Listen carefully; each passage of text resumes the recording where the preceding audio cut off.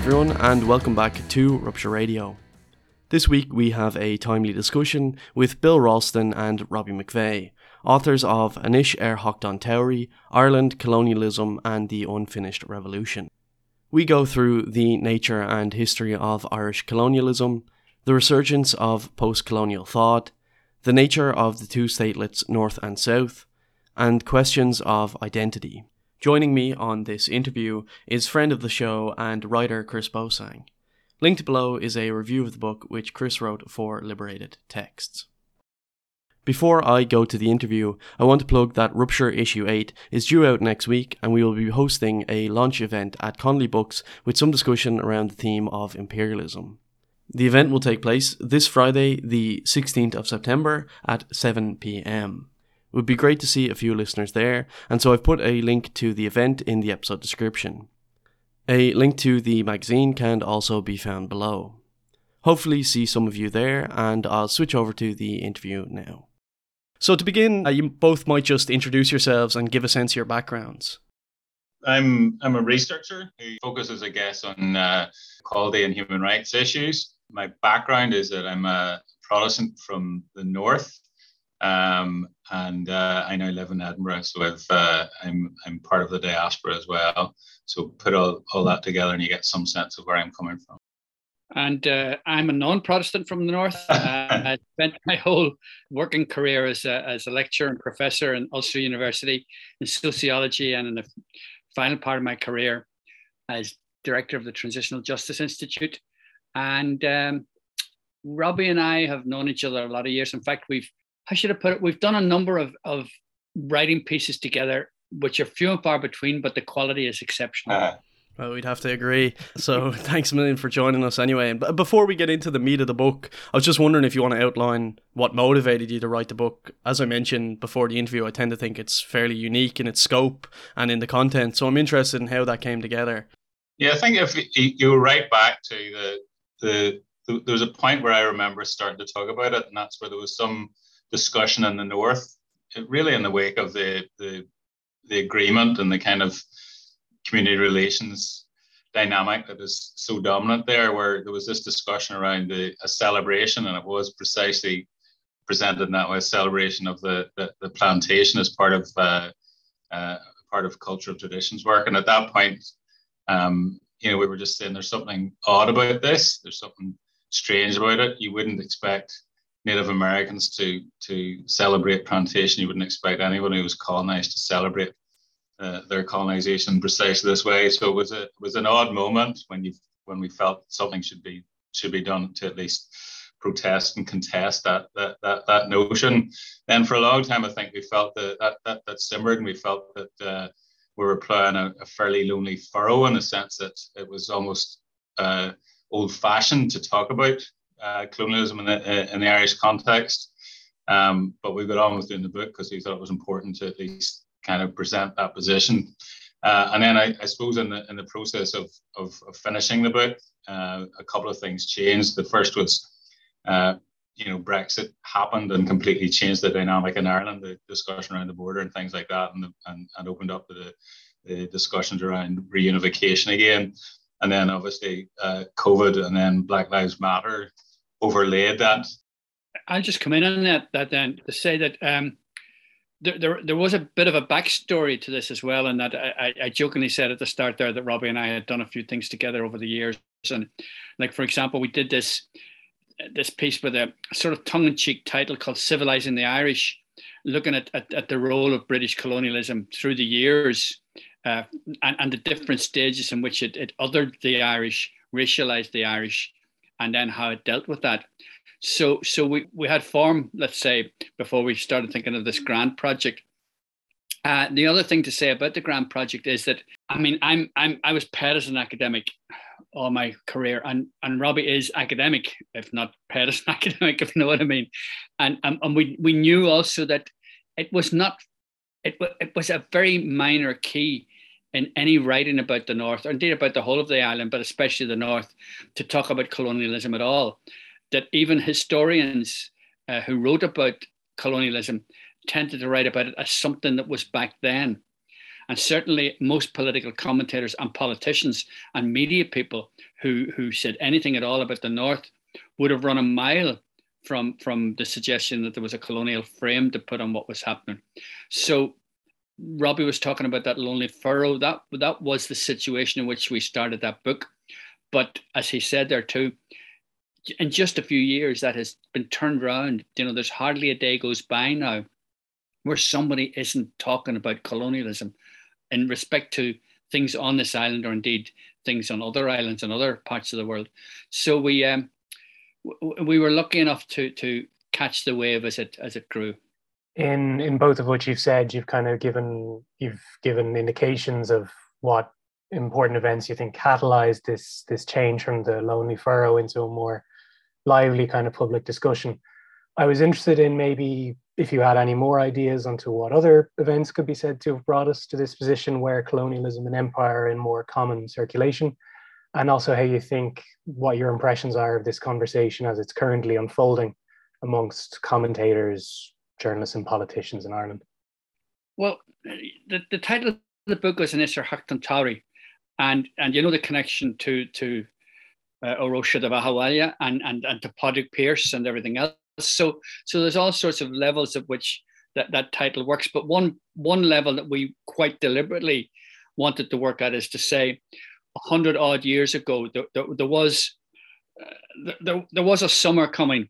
If you look at the turn of the 20th century, with the feminists, the Republicans, the nationalists, the trade unionists, poets, others, all sort of coming together, not necessarily agreeing on a range of things, but agreeing enough to want to have a new Ireland, a republic, something that was not colonized anymore.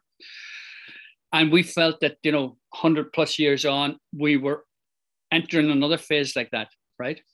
And I think that although we thought that from the start, the evidence has grown with every passing month that is what is happening because of the sorts of things that Robbie was talking about, like Brexit, etc. But it's formal things like Ireland's future and the role that they are on at the moment with their road show going around the island, north and south, and lots of other little things to say that there is a coming together. There are people appearing on platforms together, to put it at that very simple level, talking about the possibility of reunification, or at least what would reunification look like if it got that far, which you could not have imagined. Well, certainly not 10 years ago, but probably not even 5 years ago. So we feel that the summer is coming, and that's why the title of the book is what it is. Yeah, I mean, the only thing I would add to that is that I mean, clearly it is located in the sense that the discussion is happening around the world is located in that Black Lives Matter moment. There's no question about that. But I think for us, the interesting bit is that was the moment where a lot of Irish people asked the question, how do we connect with this? And of course, our book is trying to answer that question. So it's not really surprising that some people have found it useful in that context. But I suppose what was less expected is that in terms of the international audience we have, if that's not too grand a term, there's actually a genuine interest coming out of people who are engaging those questions all around the world in the Irish model and what happened in Ireland. And that maybe is less expected than we thought, because it's still not necessarily an easy conversation to have in Ireland, north or south of the border. But there's lots of people around the world who, when they begin to talk about colonialism and ongoing legacies of colonialism, still look to Ireland as one of the key models to help them understand both the process of colonialism and the politics of anti-colonialism. And that has been somewhat surprising, I think, but it's absolutely real as well. That sense that Ireland matters to the rest of the world is absolutely true. And I think that's great, Robbie, because I mean, at the West Belfast Festival, Phil and Fubble there last month, there was an event with a guy called Dennis Brownlee, who set up this organization. He's African-American, set up this organization looking at the links between African-American history and politics in Ireland, because he argues that 38% of African-Americans say they have some Irish blood in them, right? Excuse me. Now, there was a debate during his talk about the ambivalence of African-Americans towards Irish Americans, as you might imagine, without going into all the details, So on the one hand, they've got everybody like Du Bois and Marcus Garvey and everybody looking up to the Irish and the Irish Revolution. And on the other hand, there was the evidence of the rise of racist Irish American cops beating them and things like that, But one of the things that I think is wonderful about the book is we have some sense that there's now a feeling among readers that are reading the book in the United States, especially Black readers in the United States, to feel happy to include Ireland again, right? Despite the racist cops and everything else, happy to include Ireland in that debate about colonialism. Yeah, and I think the book really traces Irish colonialism. And in interviews, you've talked about the importance of early modern Ireland as the starting point for developing an understanding of colonialism. So I guess following that, what was the nature of the original plantations and how did they act as that initial laboratory for the transformation of social relations and imperialism? And what role did that play in future imperial ventures around the world? So that's a short, wee question. Well, and we make it longer because we situated the beginning even earlier than most people. They like 1169 is usually when people say it, but we did it back to 1155 with the papal bull that first made it clear that England should expect to have a right to interfere in Ireland, and really, that establishes a principle which still hasn't gone away. So in that sense, the one thing that is most striking, if you like, about Ireland's adventure with or through colonialism is just the longevity of the whole thing. It's been so long. It's been such a long process. Now, of course, there's whether you want to claim you're the first colony or not is an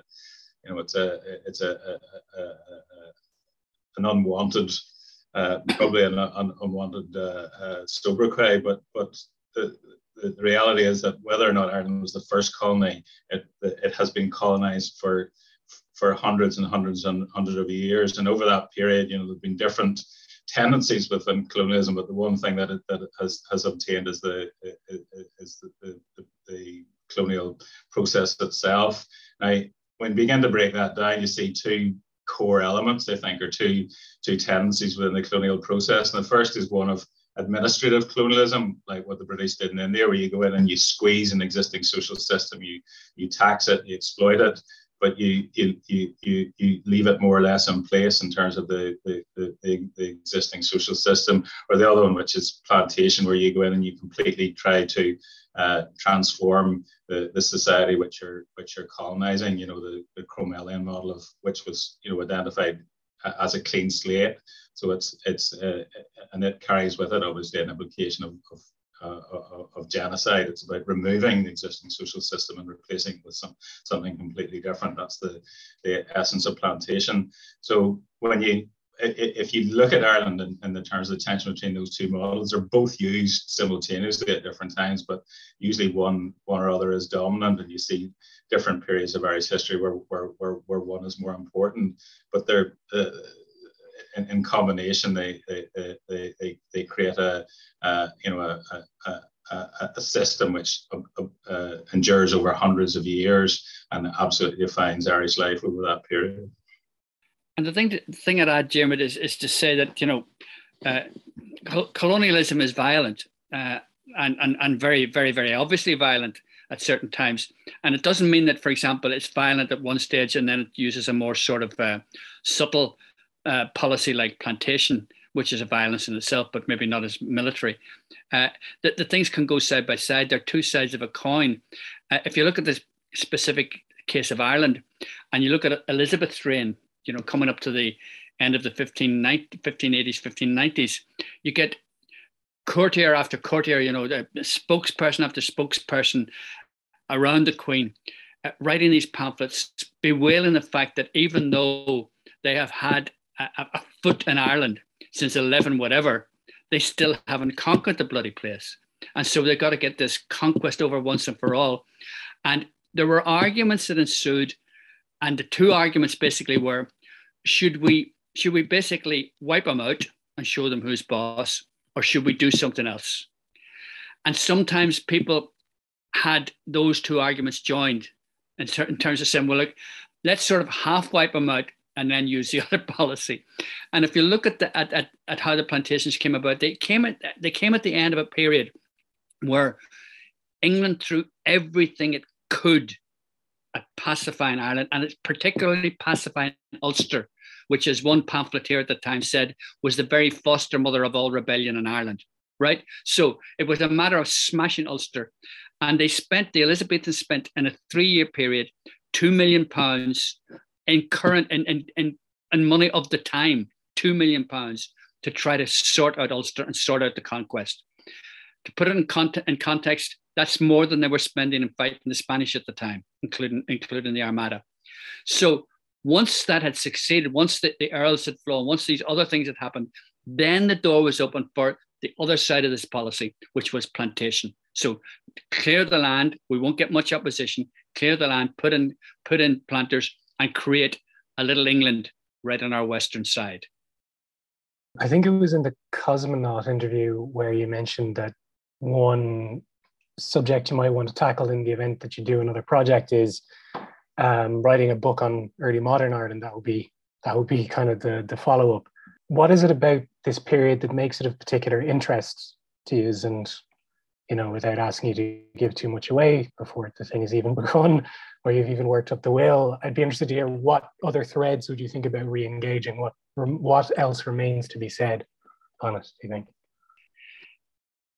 Robbie, are you thinking, or are you? Yeah, I'm definitely thinking about that. Deferring to me. I'm deferring to you and thinking.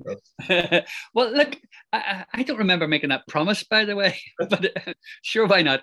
Look, I think the thing is very important. I mean, it's a well researched period. You know, the likes of Nicholas Canning and Jane Allmeyer and various others have really looked at this really, really well. So there's a lot there, but there's still so much more, I think, to delve into it. Like I was reading something just yesterday, and despite all the reading that was done, that we did, I didn't realize that there was one, I can't remember who it was, but one of these late Tudor people, late Elizabethan people, wanted to employ castration of Irish males as a policy. I thought, like, I've never heard that one before. So like there's more there, but the general point about it is about the representation of that I like is the representation of the Irish in order to justify such horrific things as castrating all males in Ireland. You know, what leads you coming as you claim to be from a civilized country where the rule of law, the rule of common law is intact and is at the base of everything that you do in your country. What would lead you to treat other people or consider treating other people like that? Now, that to me is really interesting because at the same time, they were struggling with how we're going to justify dealing with Native Americans, Amerindians in the same way. The difference sort of is that for a slight period, the indigenous people of North America had a wee bit of grace period, as it were, where they were seen as noble savages, which I don't think the Elizabethans ever saw the Irish as. So there were differences between the two. So there's a lot in there about what are these differences? What are the connections? What is it they learned from the Spanish, for example? Because some of the key military people in Ireland were very, very aware of what the Spanish were doing in South America and wanted to take the best of what the Spanish were doing and avoid the worst of what they were doing. So there's all these connections of how these different situations all reach the same end, but through different sorts of combinations of representation of the people, of the peoples that they were othering, that they were conquering. I'd like to do more on that, and I mightn't do it. Yeah, I mean, the only thing I'd add is I think there's something very interesting about the confluence of modernity, or early modernity, and colonialism, which it tends to be left out of modern analysis of what modernity was about. It's all Enlightenment thought and big history and all the rest of it. But some of the key figures who are still important in social science, as well as just regarded as thinkers from that period. People like Francis Bacon and William Petty were up to their eyes in the colonial process. I mean, they were deeply embedded in that process, and a lot of that thinking, I think, comes out of out of their involvement in colonialism, particularly in Ireland, but in other places as well. People like Raleigh and all the rest of it. So it's that.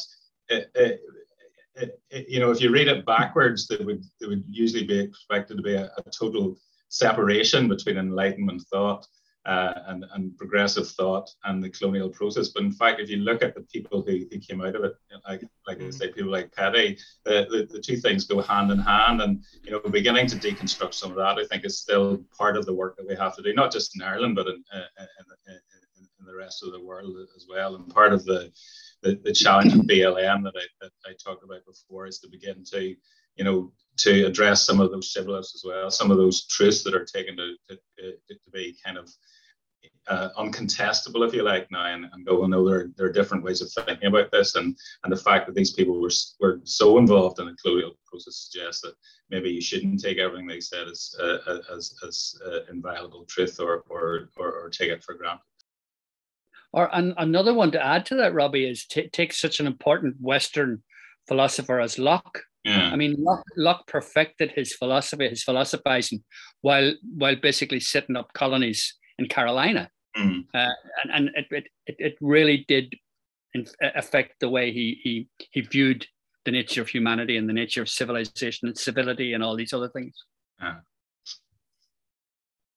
Yeah, it would be a really rich subject for a follow-up study. It sounds like just a personal note. We'll probably cut it out, but I spent a bit of time reading the 1641 depositions because they've been digitized by Trinity and they're all up online. And you could just pick a random page in that document to find a tremendously evocative. Oh, this is where it's starting. You can see it start to begin here. It's really fascinating. Okay, so moving on to maybe a more modern terrain and Irish colonialism in not too long outside of living memory. One of the outcomes of the Anglo-Irish Treaty after the War of Independence was the creation of 2 synthetic statelets on the island of Ireland and the carving out of 6 counties in the northeasterly corner, just to skim over a lot of history. How did the Orange State develop over time, and what continuity can we see in the so-called good relations state of today? Well, maybe start at the beginning, because I already traced that sense of a tension or a dialectic, if you like, in Irish history between administrative colonialism and settler colonialism and plantation. And the striking thing about partition, and particularly with the state that emerged in the 6 counties, is you see it as a reinstatement of very traditional colonial relations. If you look at Irish history through the 19th century, certainly from An Gorta Mór on, it's basically a process of liberalization, whereby for the first time Catholics do begin to find a place within the state and about the state. Majority of the RIC become Catholic. Catholics are in Parliament. Catholics are now part of the civil service. So a gradual and far from perfect, but a gradual process of opening up to a new form of inclusive administrative colonialism, which allows Catholics or natives to be part of the state and the process of government.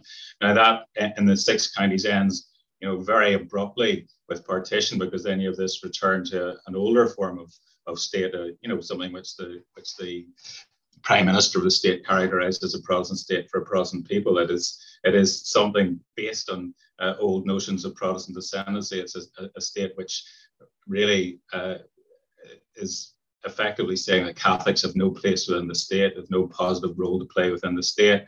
So, it's not surprising that moment was so traumatic for Northern Catholics. And I think, you're beginning to see a debate opening up a wee bit in the South around that, following some of the stuff that Joe Raleigh and others have said on it. But you can't, it's very hard to imagine just how stark that transformation was for Catholics based in the North, because they'd seen, nearly 100 years of an improvement and a movement towards a form of equality within the state. And then suddenly they're back to square one in terms of an exclusive sectarian Protestant state. That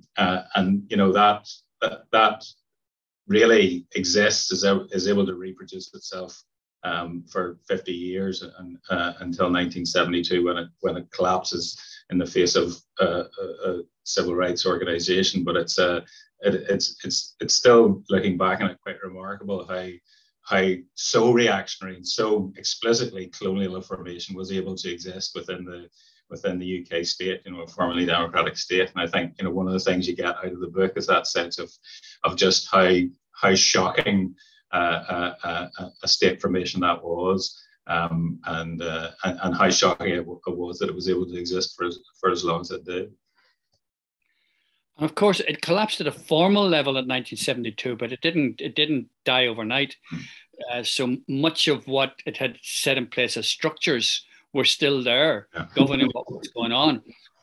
And so the task that was facing people here and facing British administrators was to try to, how to put it, drag this entity squealing and kicking into some sort of modern liberal egalitarian state, and so different things had been tried at that, different political approaches, different policy approaches, different ideological approaches, and the culmination of it all eventually is the good relations state, the notion that there should be respect for either side, and that there should be none of this sectarianism, none of this majoritarianism either. That maybe the prime example of it in a formal sense is how the Good Friday Agreement sets up the political arrangements, whereby there's weighted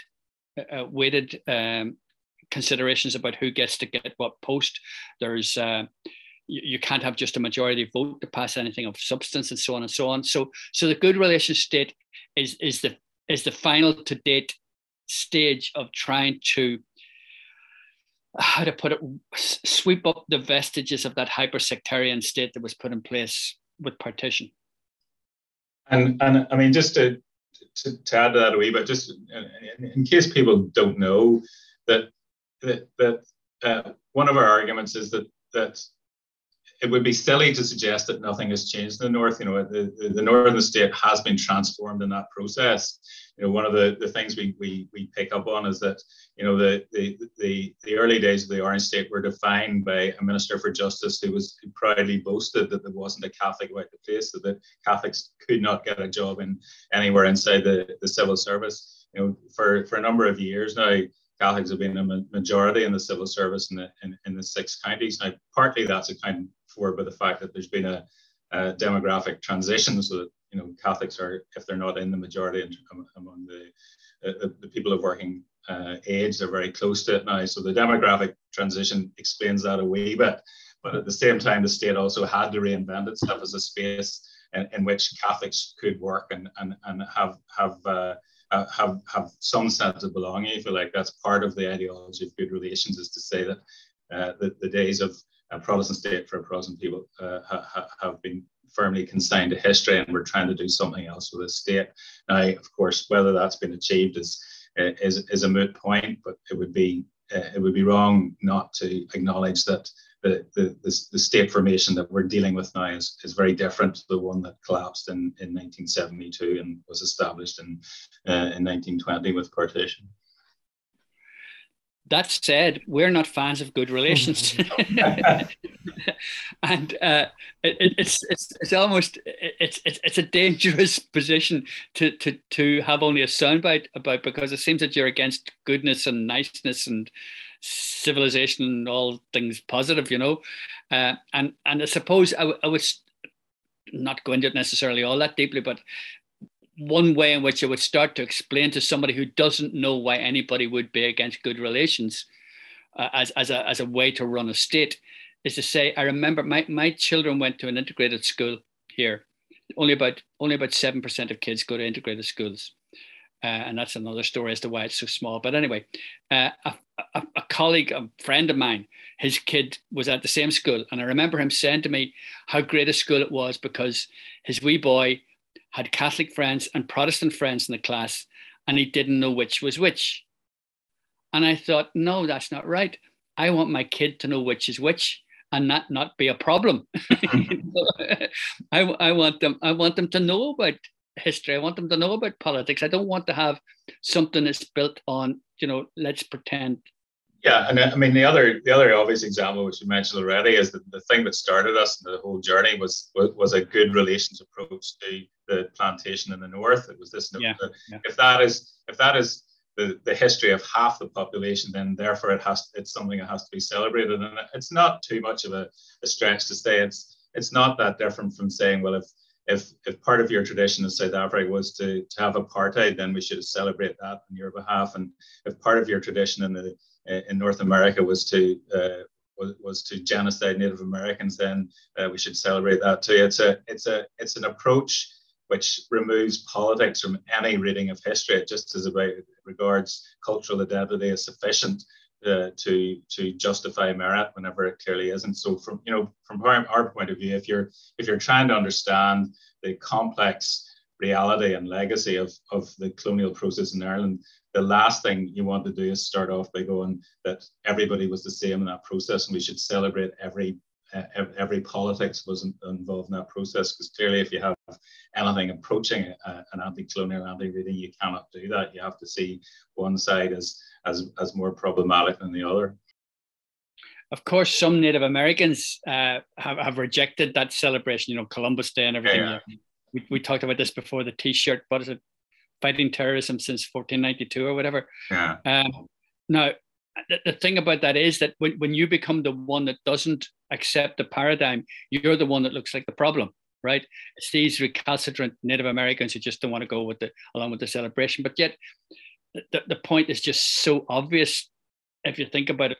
Why would they celebrate their disenfranchisement? Why would they celebrate their being conquered? Why would they celebrate that possibly 80 million Native Indigenous Americans on those two continents died in the process of conquest? What is there to celebrate there? So the parallel then is to say that some things should not be celebrated, some things should not.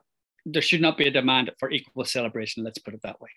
Yeah, I think that's all spot on. And in terms of obscuring that history or depoliticizing it, I think is a big part of normalizing the direction of travel. Part of that's touched on in the book is tracing the development of the 26 counties from a state of anti-colonial resistance to partial incorporation into the project of empire and white and Western nationhood, as you outline in the book. And I think following this mixed and contradictory history is crucial in understanding the kind of intermediate state that Ireland finds itself in today, which I think flares up, and you can see that tension between a political establishment which would like to further incorporate Ireland into the EU or NATO, and a tradition of solidarity with the oppressed, which still manifests itself in support for Palestine and the like. So a question which is, again, broad, unfortunately, but how do you think of Ireland's place in the world today, that intermediate position? What is the roots of that, and where is that developing to? Well, I would start with that position that the 26 county state was given by empire, given by the UK state. It was very consciously one of being constructed as a white dominion, and we use that term not provocatively, but because it accurately describes what empire thought the 26 county state was meant to do, and which certainly part of the political establishment, the 26 county state, also thought it was meant to do as well. It was giving up the commitment to separation. It was giving up the commitment to a republic, and was accepting that white dominion status had many different attractions. Now, the striking thing about that is that I think really for the first time, whiteness features in Irish political identity, and it's thrust upon Irish people. It's not a choice that either party to the civil war in Ireland chose. But once partition happens, it's the role that this new state is meant to assume is quite clearly one of a white dominion. So it's not meant to look like an anti-imperialist state. It's meant to look like Canada, New Zealand, Newfoundland, and crucially for us, I think, South Africa. And there's the rub is whenever you realize that South Africa at that time was presented as one of the white dominions, shows you what white dominion status was really about, because clearly South Africa had a black majority, but white dominion didn't mean democracy. It meant who controls power within these dominions. So it's the white settler bloc who will continue to operate controlled power usually in a very conservative and reformist way. So in that sense, the model of the state still obtains. Of course, we know that things change over time, and Ireland, limps towards declaration of a republic in 1949. But the one thing is quite clear that the status it finally gets as a republic is completely different to the one that was envisaged in 1916 and then democratically sanctioned by the Irish electorate in the 1918 elections. So that the tension between the promise of the summer that was supposed to come after 1918 and the reality of the Irish state is so stark that it continues to structure the way that the Irish people think about their place in the world today. And I mean, just to follow that up in terms of what you're saying about contemporary Ireland, I think you're spot on in terms of the tension now between the Irish establishment, if you like, and this particularly frightening commitment to get closer and closer to NATO, which is quite shocking to me, given that the popular resistance to that has been expressed over the years.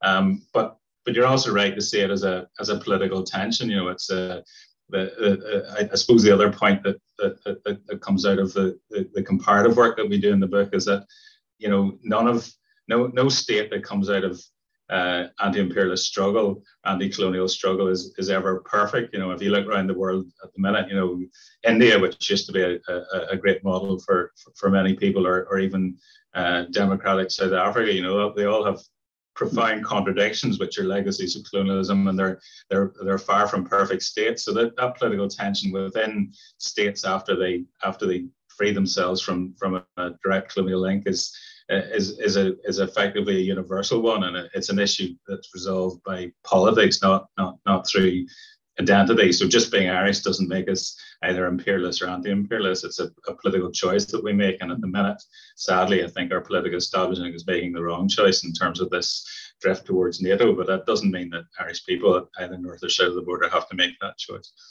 And I hope we will resist it. And it's interesting, of course, that here in the north, we were umbilically linked to one of the imperial inventors of whiteness. So if there was a tension in the south, it was a much less obvious tension in the north. We were part of the UK and went along with all the we're policy-wise, etc. We're just linked to the UK. One of the interesting things for me is that this debate about reunification, and people say it over and over again, and it's sort of obvious, but if you try unpacking it, your mind goes into a fuddle, which is to say, it's not just a matter of sticking these two bits together again and calling it a country, because everything has to be looked at. And to me, one of the things that's going to be really interesting to look at is this question of the radical decolonial push in Irish society, where those of us in the north who might feel that way will have some sort of forum in which to voice those aspirations, which you don't have to the same extent working through the UK. I mean, for example, NATO exists in the north. Parts of NATO's listening shield for Northwest Europe is spread across the north of Ireland. So, what happens that in reunification? Do we say it's going to be like the treaty ports, and we'll have to hold on to them for some time, or do we say no? The new Ireland is going to be non-aligned, it's going to be neutral, and it's going to turn its face towards the majority world and not towards the white minority world. That's a big question, which is, I suppose, scary for some people, but I find it very fascinating that we might be in a position where we're able to discuss that, debate that, and come up with some decent outcome. Yeah, that's right. I mean, and the other bit of that, which is pretty stark now, is that obviously a lot of people in the 6 counties are keen for reunification precisely because it'll get them back into the EU. But I think our analysis is at least that you have to be aware of the colonial legacy that embeds itself in the EU as well. And that's not necessarily an argument for a reunified Ireland to be outside the EU, but it is for a reunified Ireland to play a much more proactive and aggressive role in saying that the EU has to address its the continuing legacies of colonialism which it carries with it. All those scattered ex-colonies around the world that are now flying the EU flag because they were once Dutch colonies or French colonies or whatever.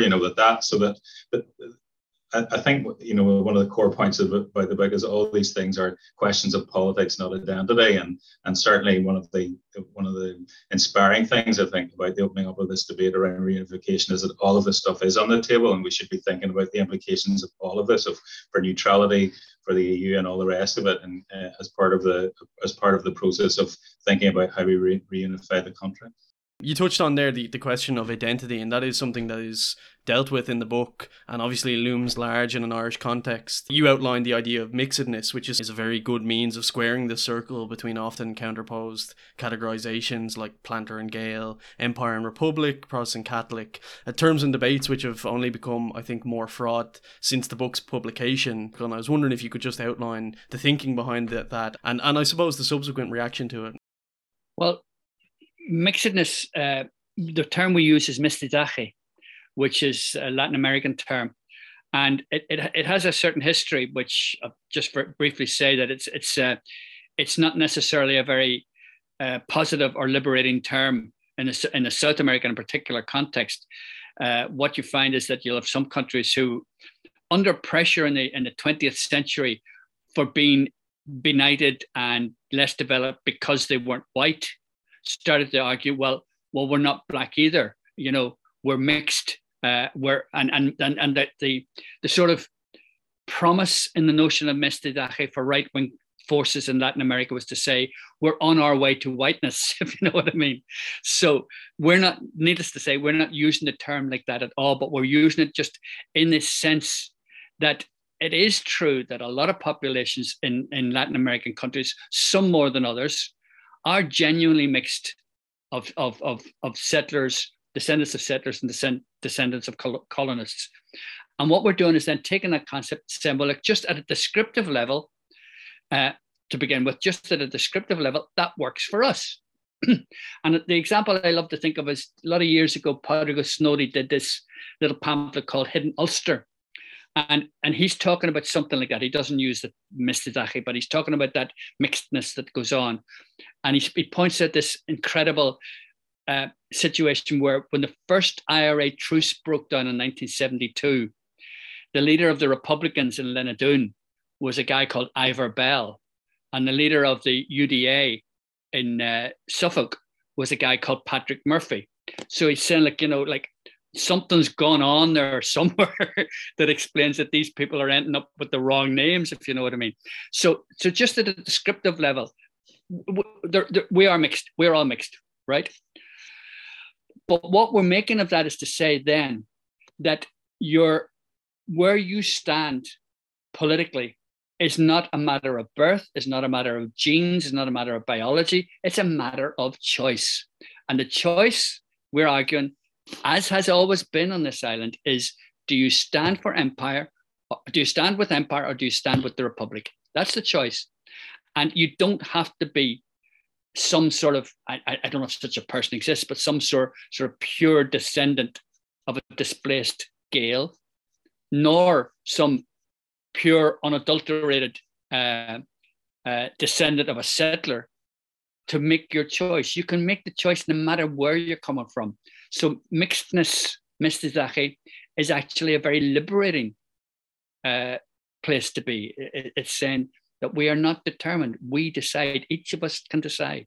Yeah, and I mean, just to help your listeners understand it, Bill brought me to the concept, and I had to struggle with it a wee bit at the start. And I guess the point where I began to understand what we were trying to do was when I compared it to the notion of miscegenation, which is, you know, is the racist term against race mixing. You know, it's the race laws that you had in the southern states of America and apartheid South Africa and lots of other places actually across different empires. So the notion that race mixing is a really bad thing, I think when you turn that on its head, what you find is that, you know, sometimes the mixing happens naturally because people love each other or they sleep with each other. You know, it just happens a lot. Sometimes it happens through acts of brutality, you know, has happened in the States as well through, you know, sexual violence. So it's something which is, whether it's not to be welcomed, it is inevitable consequence of the juxtaposition of different racial groups in the context of the colonial process. And anywhere you look at somewhere where colonialism happened, you'll find these groups of people are in between. So, what political sense you make of that is obviously up to different people to decide in different contexts. And, there are very different ideas around it in indigeneity and ideas like that, which would at least challenge the notion that mixing should always be celebrated or should always be seen as a good thing.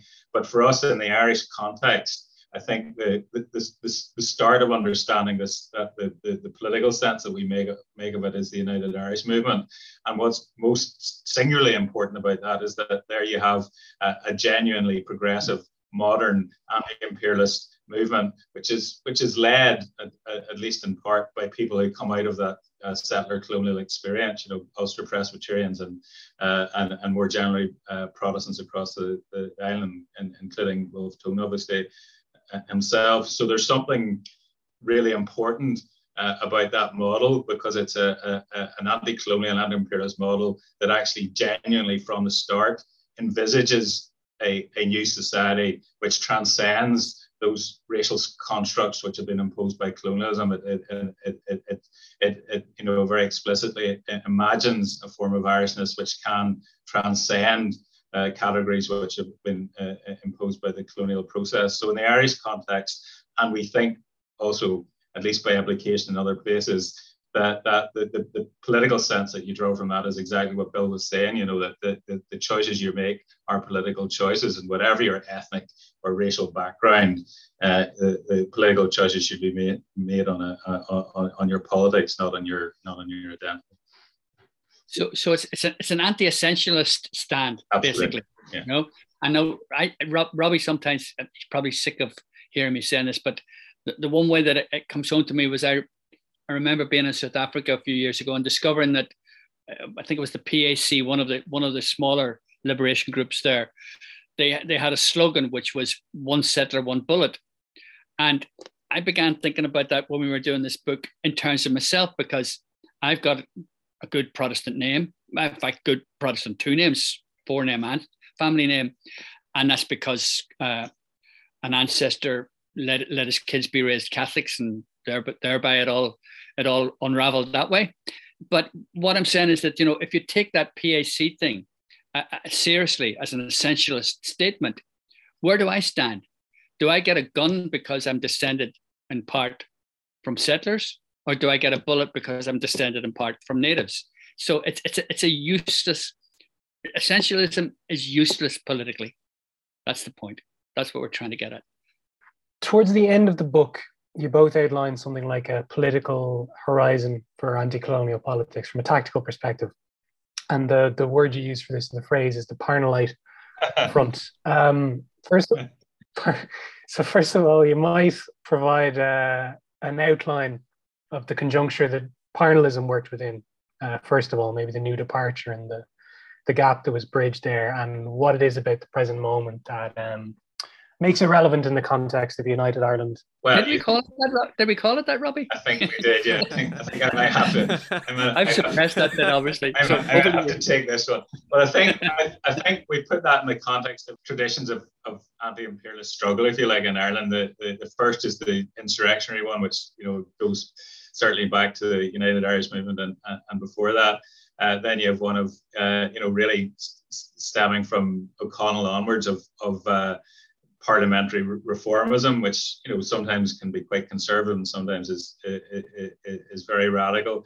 And then you have the mass action of the Land League. And what was striking about that, the New Departure period, is that for almost the first time in Irish history, you see those three strands actually working in conjunction, where the Fenians are recognizing that maybe he's right when he suggests sometimes that revolutionary violence is not going to help the ultimate cause of where everybody's trying to get, and yet at the same time you have the Land League forcing a quite conservative middle class parliamentary movement into very radical positions in terms of land reform and all the rest of it. So, it's that notion that all these movements are important in themselves and also have to find a way to work together, which I think is important. And that challenge is just as real in the current situation as it was then.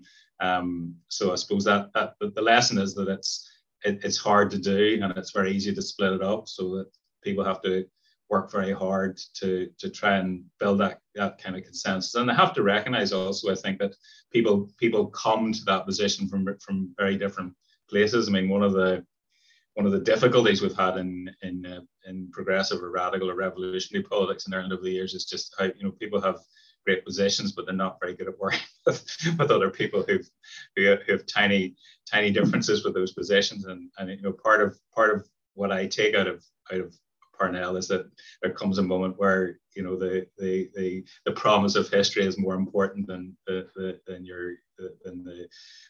purity of your ideological position. And I think we're certainly at that moment now. Wherever all of us will have to, as was said before, we're talking about big questions like neutrality, like our position in the EU and all the rest of it. All those things are on the table in the process of this discussion around reunification. Of course, people who, like us, come from the particular reading of Irish history that we have will hope that the new Ireland looks something like the promise that we think it had in 1916 to 18, but it may also take very different forms. We have to be prepared to accept that as well. But the core idea is that all of those different tendencies and traditions within Irish anti-imperialism and anti-colonialism are really significant and important, and they all have to recognize that the other has played a part. Was that nothing to be added? Perfect. Yeah, no, that was great. I didn't mean to ambush you with the name of the whole tactical strategy that you provided at the end, but I was interested in digging into it. Okay, well then maybe something in the way of a conclusion. This book has come out and it's been written up and it's been engaged with in various different places. I'd be interested to hear if either of you, both of you, had some kind of a perspective on the book's reception, maybe some of the criticism or lack of criticism it's received, and your reflections on either of those things. I think in general terms, this is tempting fate. Like saying, God, it hasn't rained for days and then it starts raining. I've been surprised that we've got relatively little aggro. I expected more. Now, that could mean one of two things. That could mean that we've been so powerful in our arguments that we've silenced any sort of opposition, or it could mean that the opposition thinks we're not worth it.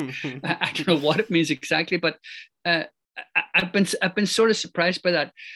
But when I think about it more, going back to where we started this discussion, I think that actually why it has got less criticism than you might have imagined is that my imagination was based on when we started writing the thing and not on when it came out. If you know what I mean. So in other words, that change that has happened to the world, and that change that has happened to Ireland in the last relatively few years, means that we were launching the book into a very calm sea, as it were. We're into a welcoming sort of place, and so it has been just really, really uplifting to see the way in which so many people, and from different walks of life, some surprising people have contacted me and said, loved your book. And I thought, flip, I never thought you'd read a book like that. And unexpected places, fair enough, but some surprising places too. And Robbie said about its international effect. Now, like, this is not a bestseller or whatever, globally speaking, but we do sell regularly quite a lot of copies into the US. And to me, that is interesting. And I think, to repeat what I said earlier, it's because people are making connections to Ireland that they either never thought of making before when they're looking at things like Black studies or liberation arguments. They've either not thought of Ireland in that context, or they've thought of Ireland and dismissed Ireland because of some Irish Americans they've known or whatever.